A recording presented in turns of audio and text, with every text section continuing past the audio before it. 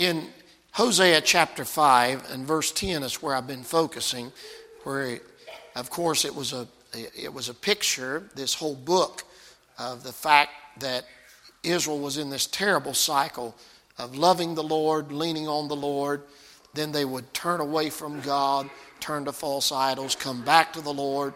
And, of course, that's why this whole book was initiated. The prophet, of course, marrying a harlot to give a picture of Israel and what's going on with Judah and Ephraim and how they forsake the Lord, and she turned back to her old lifestyle, and how that he went and brought her back. Aren't you glad that God's patient with us? I'm glad he takes us back. I'm glad he keeps paying. Even when we do wrong, he'll always pay the price to reach us and to help us. And in the end, she's bought off the auction block by the one that really was her own anyway. And the Lord is our owner. Everything we have is because of him. But he just persistently follows us. And if you remember in the first sermons that I dealt with, the mystery of all of this is not that the prophet married a prostitute, it's that he loved the prostitute. And that's the key to all of it. The fact that God still loves us, even when we don't like ourselves, he still loves us. But now they've returned again, and God's trying to teach them another lesson. So when you get to verse 10, he said the princes of Judah were like them that remove the bound. And another way of wording that is that the boundary has been taken away, or they have crossed the line. And that's really the series I've been looking at in these series of sermons, is crossing the line. God will draw a line in the sand and say, don't cross that. You're going too far. And that's what's happened in this particular passage. So because they had crossed the line, God said in 3 different occasions in the next few verses, I will.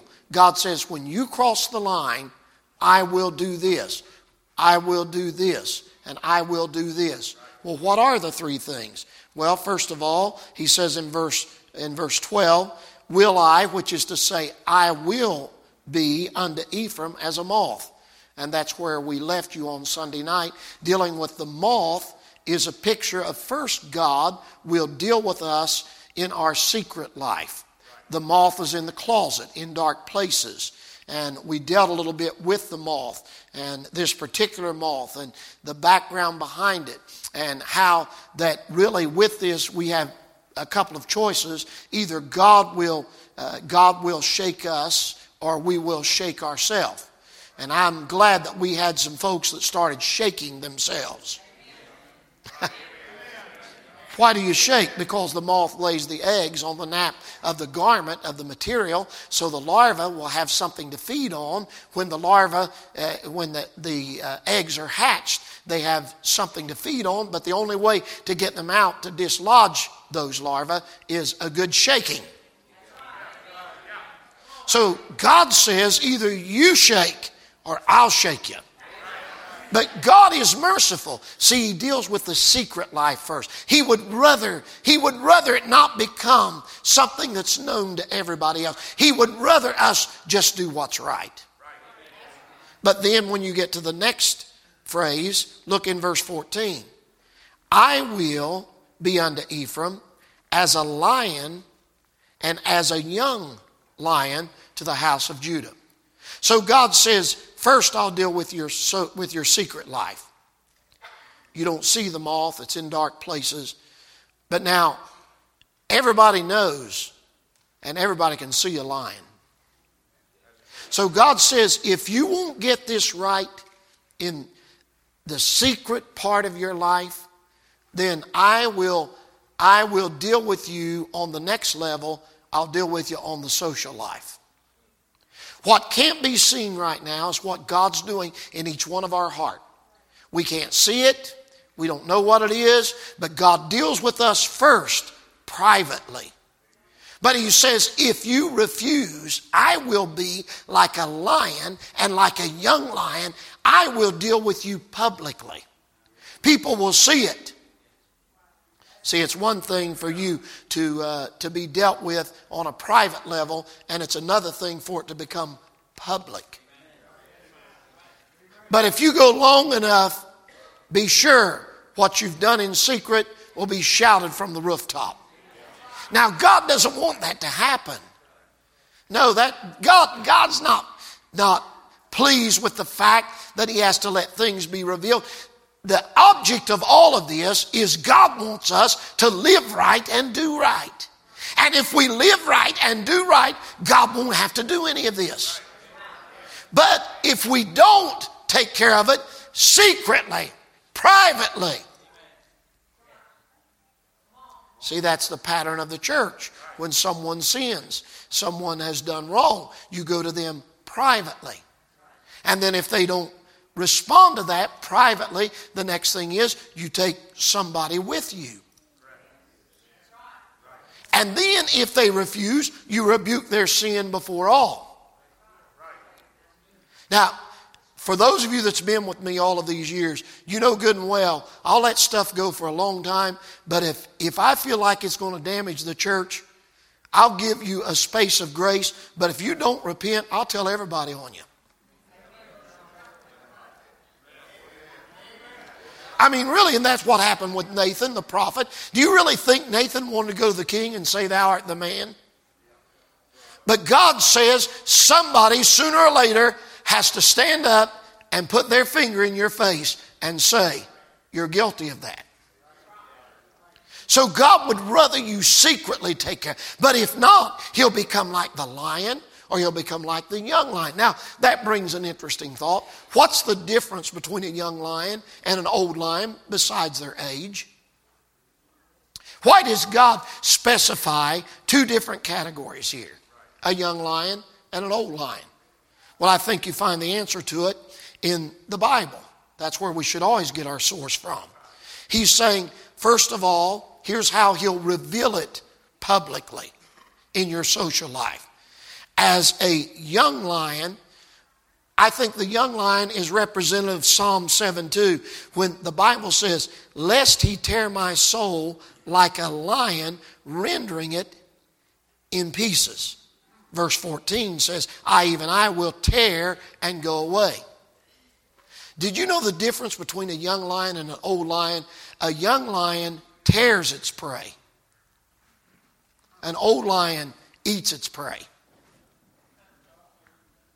So a young lion, they can tell by the attack. If a lion attacks a human, they can tell by the wounds that's on the individual whether the lion was young or old, if the individual can't respond by looking at the wounds. Because the young lions, they don't know how to attack the vital spots. They don't know where to bite. An old lion, when it gets to it, the old lion will hit the back of the neck, sever the spinal cord to immediately paralyze the victim and then eat the victim, eat its prey. So the young lion will tear you up. God said, if you don't get this right, I'm going to tear some things to pieces. I'm going to tear your little house up. I'm going to tear your playground up. God says, I'm going to step in. I'll tear your dreams up. I'll tear your plans up. I'll tear your ambitions up. I'll tear all of the goals that you have. I'll tear it all up. Now, it's not that God wants to punish you. God would rather us live right and do right. But if we think that it's always going to be secret from here on out, it may be a long time, but it will tear us up. Then also, there's something else that the Bible teaches us about the lion. In Numbers 23:24, it really describes more of the old lion. It says, "Behold, the people shall rise up as a great lion," which is an old lion. And what shall the old lion do? "He shall not lay down until he eat of the prey and drink the blood of the slain."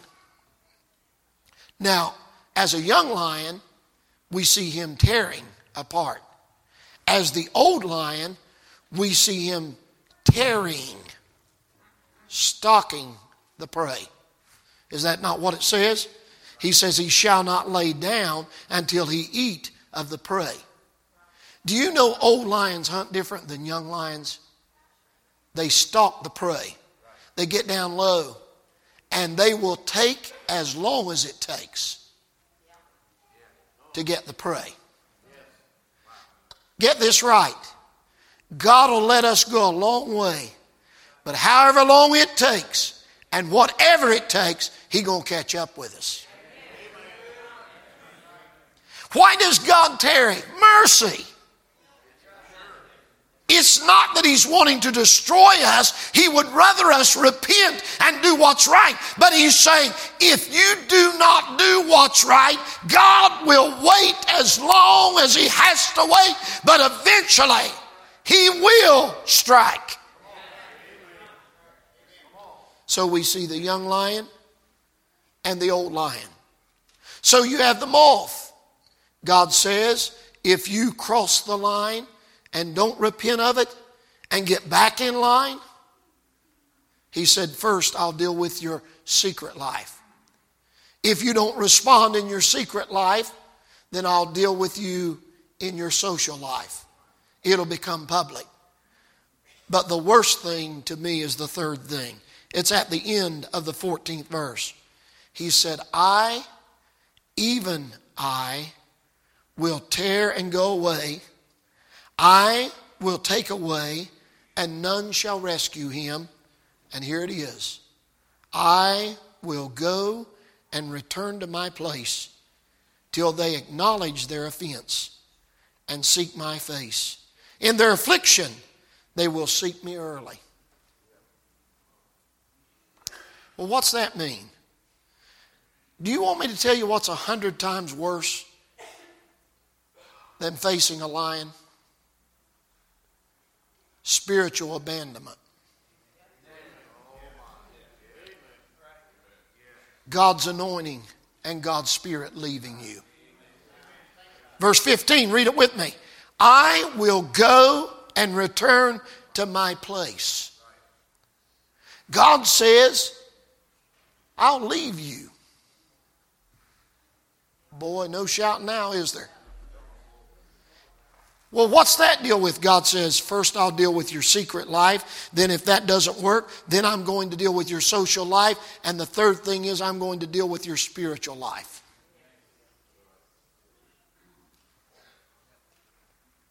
He will spiritually withdraw from us. Now, what's so sad about that is when God spiritually withdraws from people, they are so well tuned at what they do, and they're so good at what they do, they will still sing and raise their hand at the right time. And they will still preach and get loud on the same points. They'll still act like they're rejoicing. They'll still sing. But there's no spiritual harmony. The Bible says we're to sing not only hymns but spiritual songs to the Lord. They'll sing, but there's no spirit in them. Their spiritual life. Why, preacher, is that Bible? Absolutely. When King Saul disobeyed God, you cannot deny the fact God would have rather them not to have even had a king. God wanted to be their king. But God gave them the desire of their heart and allowed them to have a king. And when He gave Israel a king, He anointed Saul to be the king. But Saul disobeyed God. God told him to destroy the enemy. But he not only refuses to destroy the king Agag, but also he has these sheep and these belongings that he's brought back as spoils. And the prophet says to him, what is this bleating of the sheep that I hear? And he said, oh, we have kept them to offer them in sacrifice. He said, that's not what God commanded you. God commanded you to kill them and destroy their goods. He said, no, you're not. That obedience is better than sacrifice. It's not very long until you read that sad phrase found in 1 Samuel 16:14. But the Spirit of the Lord departed from Saul, and an evil spirit from the Lord troubled him. Whoa, preacher, you mean God creates evil spirits? No, that's not what it means. The evil spirits was there. God took the boundary down. Do you know what keeps the devil from getting you? God. Do you know who it is that kept disease from destroying you today? God. Do you know who it is that kept the enemy away from you today? God. When the devil tried to send that car left of center to hit you head on and kill you, do you know who it was that took care of you? It was God.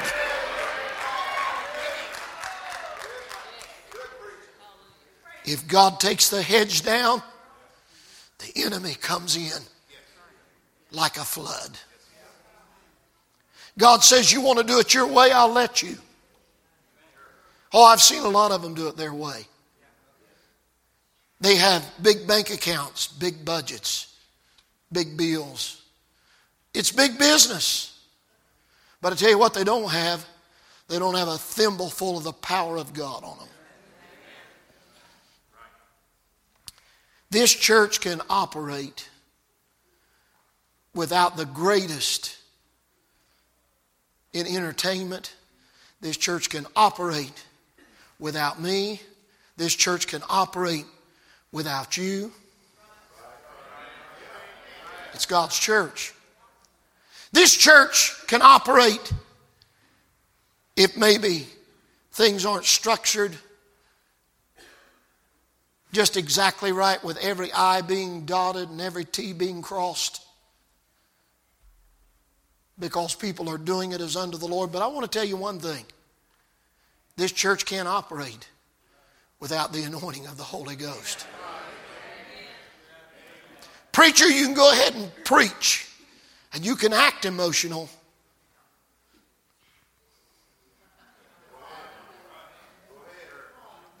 But you know in your heart. Singer, you can go ahead and sing, and it looked fine. But you know in your heart.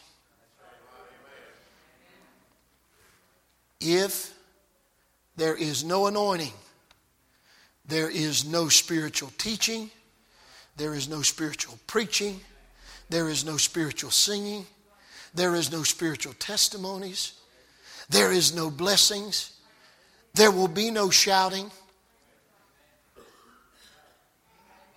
There'll be no running the aisle. There'll be no rejoicing. There'll be no eagerness to come to church. Do you know why people that are saved, do you know why that they dread coming to church? Their spiritual life is not right. I'm sorry to be so blunt, but I have to be blunt.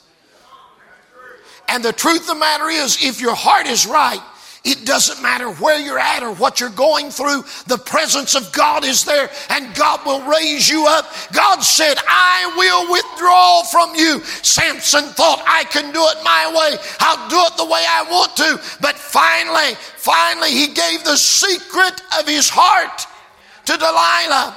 And when he gave the secret of his heart to Delilah, she got his hair. And it wasn't just that the hair was his strength, it was his vow to God that he led up on. And when he broke his vow to God, he suddenly realized when they awakened him, he arose as at times before.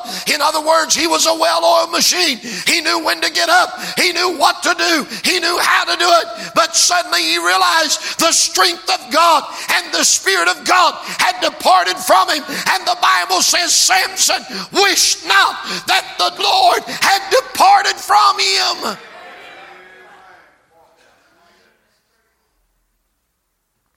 There is a point where God's not going to put up with people's foolishness. Oh, you can go ahead, have your way, do it the way you want, but God won't be in the middle of it. I don't know how you feel about it, but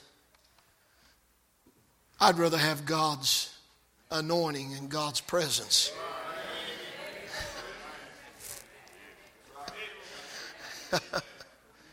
I'd rather have that as anything in this world. Churches all across this country, they don't even have Wednesday night service. People don't show up. A preacher asked me a couple weeks ago, said, why do you think people don't come to church? I said, well, if I didn't enjoy it any more than what they do, I wouldn't go any more than what they do either. But now, if you enjoy being with God's people, and you enjoy the presence of God, when you can't be there, there's something inside of you the whole time wondering what's going on. Did you catch Mark's testimony? He couldn't be here because of work, but he stayed in tune with the service. What makes somebody do that? Why? They're working, they're on a break, on a job, and of all the things they could be doing, instead of eating egg salad, they're tuned into the service.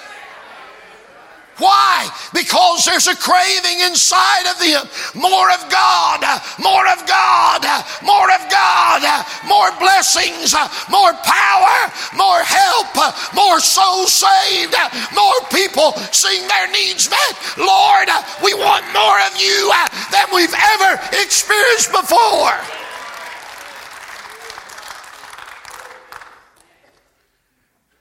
Are you closer to God tonight? In your spiritual life, or are you farther away?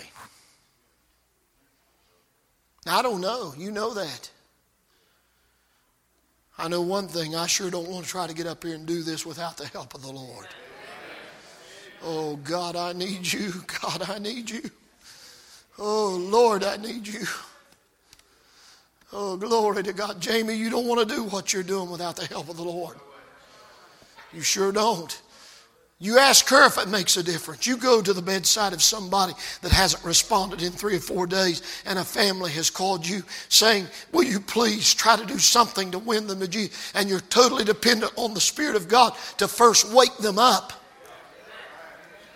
and then bring conviction to them and then save their soul. There won't be none of that happening when God returns to his place.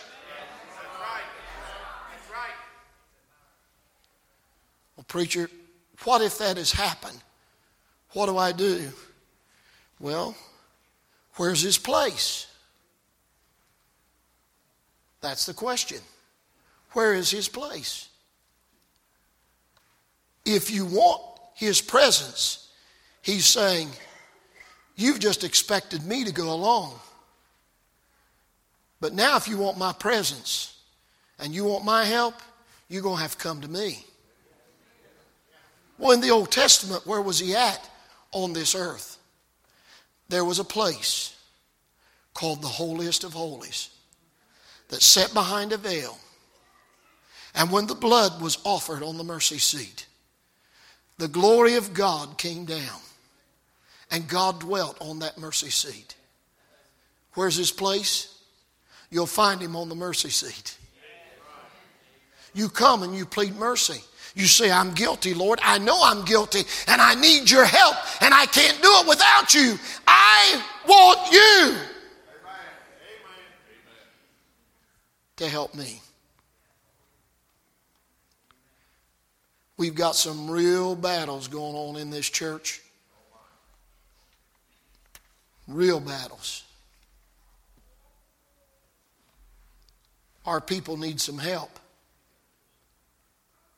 And it's going to take spiritual people that's got their secret life right and their social right life to be right spiritually to help these people.